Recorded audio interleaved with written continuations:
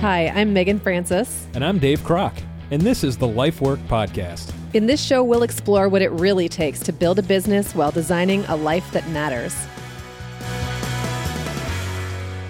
Hey everyone, welcome to episode 5.2 of LifeWork. I'm Megan Francis here with Dave Kroc.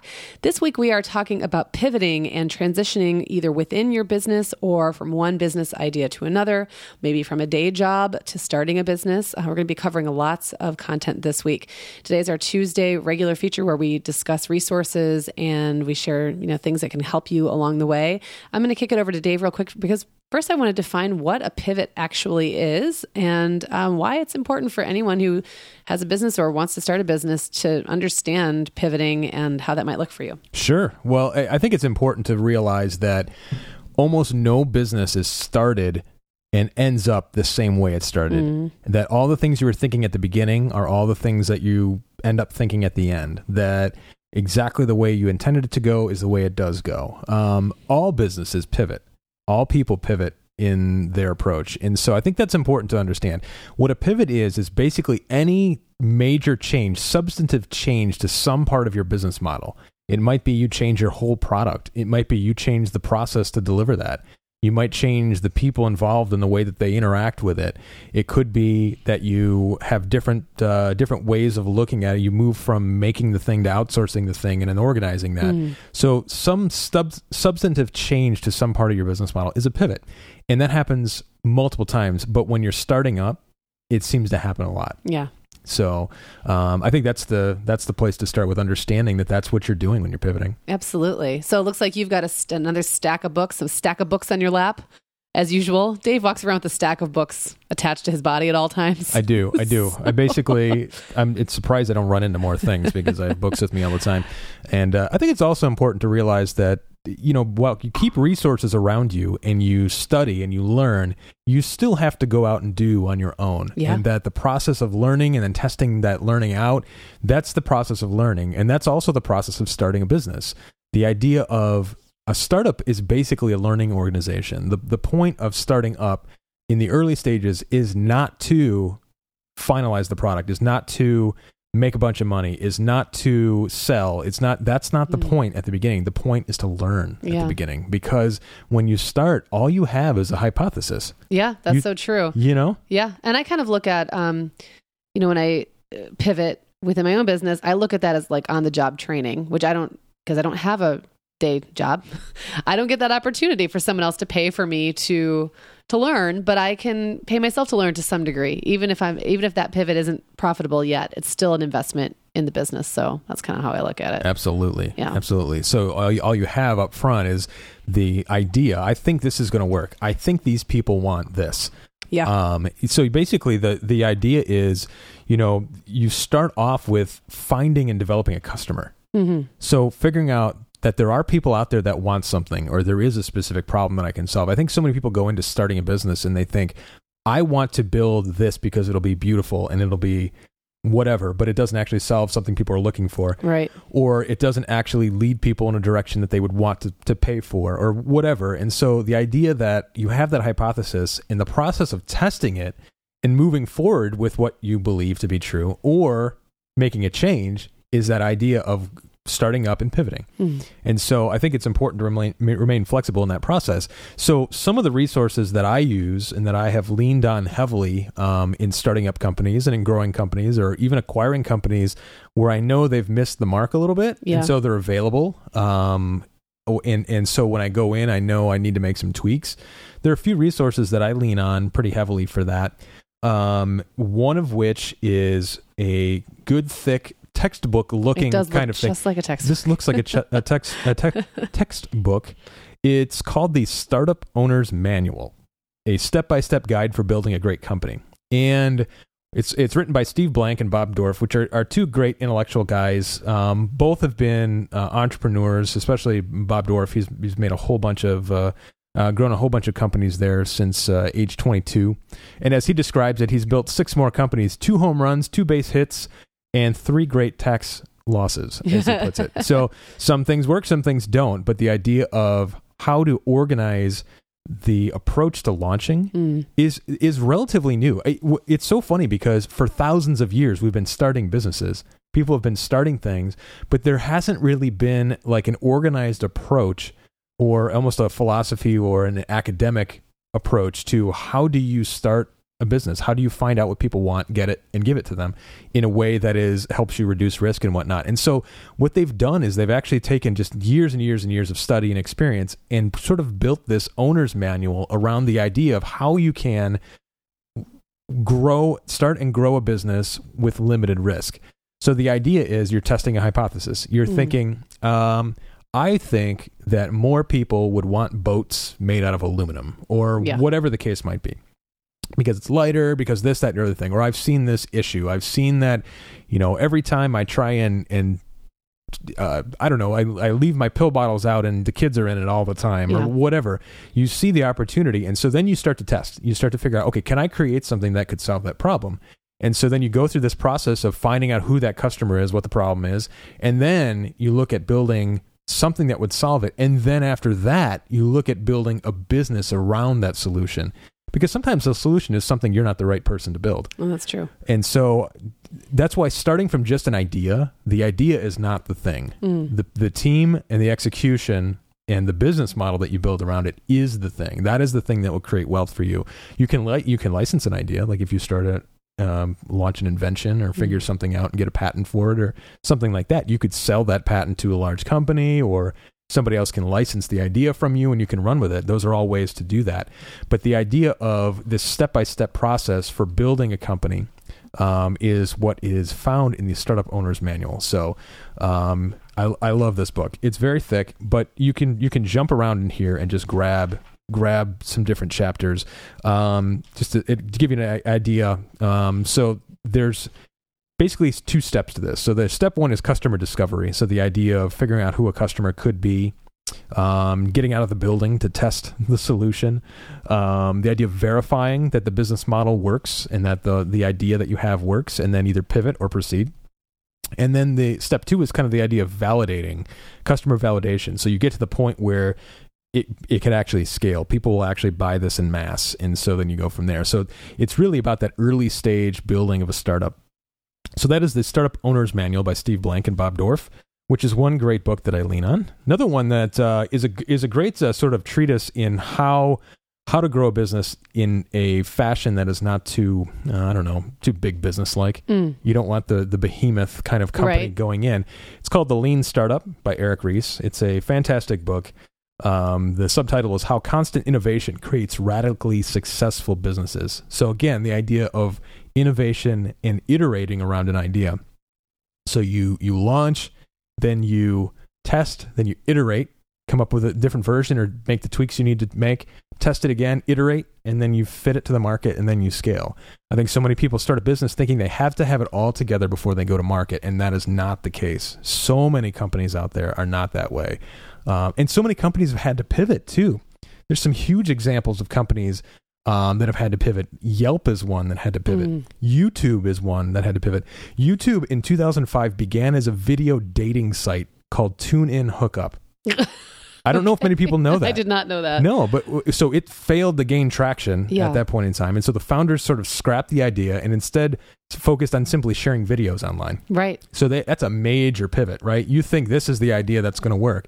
They pivoted, they became YouTube, and eventually Google bought them. And I think I had just read the other day that when they first started, so probably not in the very first iteration, but maybe the second iteration, they really saw it as more of a way for people to share videos that other people that networks had created, or news clips, things like that. They didn't really see how individuals would you, and maybe, I mean, it's not a lack of creativity. Sometimes you just really can't see something like that taking off until it's that cultural collective, consciousness thing going on that you can kind of see it on the horizon, but how would you ever guess that suddenly that everything would line up where smartphones would make it possible for everyone to make great videos of their own at the same time, and it would just blow up like that. Perfect example is a couple weeks ago we had Damon Brown on the show. Yeah. He launched an app called Cuddler, which allowed peer-to-peer people to get together for non-sexual cuddling. Yeah. Basically, right? Who'd have thought that would take off? It became the number one app in the App Store and was acquired in less than a year after the launch. Yeah.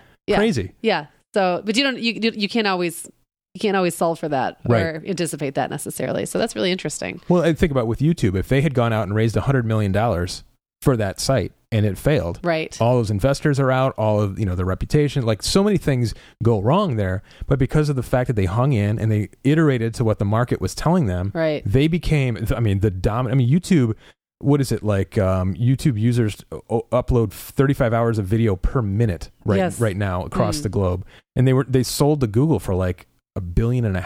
Yeah. So that's the difference between a failed dating site and a billionaire right. success story. Yeah. So that's a great example there. So anyway, Lean Startup by Eric Ries is another great book to have in your library. I highly recommend that. There's a handful of books that when you're starting up, I think you want to have in your corner. One is that business model. The Startup Owner's Manual. The other one is the Lean Startup. And then this is one I mentioned already on the show, but I'm going to mention it again. It's called Business Model Generation. It's basically a big picture book for creating sort of like a diagram. They call it a canvas for creating a business model. They call it a handbook for visionaries, game changers, and challengers striving to defy outmoded business models and design tomorrow's enterprises. And so they kind of use this thing called the business model canvas that you can then, put sticky notes onto. And in the different areas, these are all the things you need to be thinking about and validating as you're launching a business. So things like your revenue streams, the actual value proposition, what you are proposing to deliver to people, and how that shows value. The idea of who the customer segments are, key resources that you're going to need, key activities you need to be focused on, key partners that you need, the relationships with your customers. How are you going to handle that? And then your cost structure. So the idea of the financial model as well is in there. So this is a great book to have on the shelf, Business Model Generation. And we'll have all these resources, of course, in the show notes. Yeah. Great companion to Business Model Generation is another book by the same authors called Value Proposition Design. So how to create products and services that customers want. You're starting with designing a value proposition. You're designing with, you have this problem, here's my proposition for solving that. And by developing that out and proving that, you can then move on to building a business model around that. What I love about this book is it's two-sided. Yeah. The front side is value proposition design and all the, selling the idea of getting this book for somebody. It's all bright and colorful and bright and looks cheery. Look at all that and like a recommendation and everything. On the back side, it's the antithesis. It's a book cover that says bad value proposition design, a guide to burning cash, communicating poorly, and spending your short life building stuff nobody wants. That's what we all want, right? Exactly. That's the goal. So this is the difference: building stuff that people want and having your business take off and having you not miss, right? Swing and miss, or burn cash, communicate poorly, and spend your short life building stuff nobody wants. That's the idea behind. If you pivot enough and you maintain flexibility throughout the process, you can actually grow a business. Or if it's not going to work, you can cut off sort of the risk and not get yourself into a poor situation. So, Megan, I know you've got some resources as well. I do. Well, today I've just got one that's more for the person who is who's still kind of considering whether they're going to start a business. So maybe somebody who still has a day job or is thinking about starting something on the side in that space. And I like storytelling. So I'm always drawn to books that are written that way. And the one that I'm recommending is Quitter by Jon Acuff. And the title is Closing the Gap, or the subtitle is Closing the Gap Between Your Day Job and Your Dream Job. And what I like about that is that he has a really, he's a dreamer. I've seen him speak a few times, and he's one of those guys. I think I mentioned him last week, always trying to tell his wife about stuff, and then she'd say, how are you going to do that? And he'd say, you have to be my wow person, because he needs that, right? But this was his story about having just a regular day job and how he kind of was able to slowly but strategically lessen the impact or the power of that in his life so that he could move into what he really wanted to do. Wow, that's amazing. So, it's really, it's a good book for creatives, I think, or people who are in a position where they're really thinking of starting service-based business, something like that, because I think and like we've talked about before, it's very different if you're looking at launching a product or something where you need to have like a team right away or an investment right away. You know, there's a difference between that and starting a job or leaving your day job to become a blogger or, you know, a guy who designs boats or whatever it is that you want to do. Those are two different things. But this is it's a good book for that. It's an inspiring read. It's easy to read. He's very funny. So I really enjoyed that one. Yeah. And that's all I got for today. That's awesome. That's awesome. And John is great to see live too, by the way. He's a very inspiring person and hilarious man. So he's very, very funny. That's John Acuff. So those are some great resources for you on the subject of pivoting and transitioning. And there's more stuff you can find online. One great thing to search for are look for major companies that have or startups that you know right now that found success by changing direction or pivoting, because there's a lot of them out there. Groupon is one. PayPal is another one. I was actually going to bring up Groupon earlier. Yeah, let's talk about that. Yeah, well, that's really changed. I mean, and I didn't pay a whole lot of attention to Groupon when they first started, but my understanding was that it was kind of like just to get people together to do stuff, right? Yeah. It was motivating people towards a cause. Right. Yeah, exactly. And now I get Groupon coupons for like 64 ounces of mayonnaise. And yoga pants. In my email. I'm not sure I'm thrilled about it because I don't really want Groupons for mayonnaise, but it does show that whatever they were doing they weren't able to grow it at the rate they wanted to, or you probably know more about this than I do, Dave. But well, more people wanted, so the idea that people, eventually there was like a transactional element to it. Yeah. So the fact that people could do group buying and drive the price down, and it's 1-to-1, it's not like Walmart going out and buying 1 billion of those mayonnaise jars, right? The group buying thing actually was a more fastly adopted thing than people like mobilizing for a cause. Right. Yeah. So it was just, they were able to scale it. Yeah. But the fact that they actually made that pivot instead of saying, nope, we're sticking to our guns. Well, this is what it's going to be. Yeah. And I think that and YouTube are both examples of having a model in place that could be used many, many different ways. And I think one thing that'd be interesting for us to get into this week, when I know we're going to really dig in on what all this can look like in a business, is how do you know when it's time to totally change the model and use it in a different way instead of duplicating it and using that system that you have, or that, you know what I mean? That base that you have. Because obviously for like YouTube, it was a platform. They had a platform. Well, why didn't they just start another site to do the other thing? Like, what was the reason that they decided, not a dating site anymore, and we're going to totally go in this new direction? We're going to transition this company. Right. Yeah. Exactly. Because it does seem like once you have a platform, you could use it in multiple ways. Yeah, so, that's a great question. Yeah. You know, another resource actually that I do want to mention in here, it's not a book, it's a TV show. Oh. Have you ever watched The Prophet?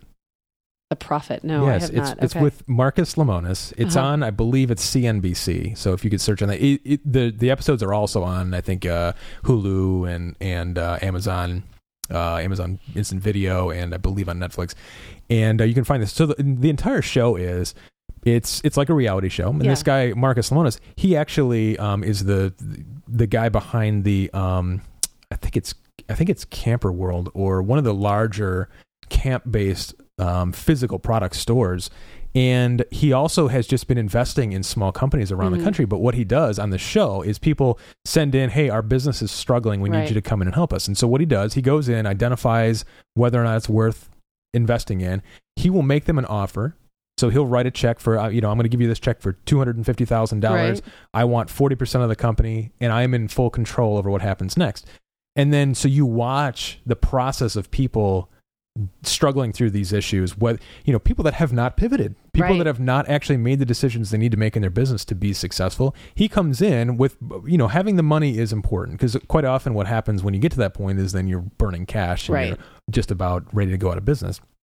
Well, aside from that, the things that he focuses on are the people in the business, the process, and the product. So he focuses on those areas where you can make pivots and all of a sudden things can take off. And then from time to time, they'll go back and talk about what happened with the success story. So I think it's a fantastic inside view at the mind of an entrepreneur at work in a very like mercenary-like way, because he goes in and says, look, this is the reality of it. Right. And so just fantastic. That's great. I'm always a little suspicious of those reality TV shows. I haven't watched this one, but I've seen other business-oriented ones where people go in and save a failing business. And I'm always kind of like, is that really... Did that really happen? Is this really the good advice, or is this just flashy? So it's good to hear that Yeah. there is, because I kind of like those. I can tell you, like, from watching this show and watching what he's doing and the decisions he's making, I agree with them as an entrepreneur. So Okay. I think that it's a good show to watch, and so I highly encourage people to check that out. Awesome. Well, we'll have all of these links in the show notes. This is episode 5.2. We're talking about pivoting and making transitions in our business, or from not having a business to having a business this week. So definitely check back in with us tomorrow for episode 5.3. See you then.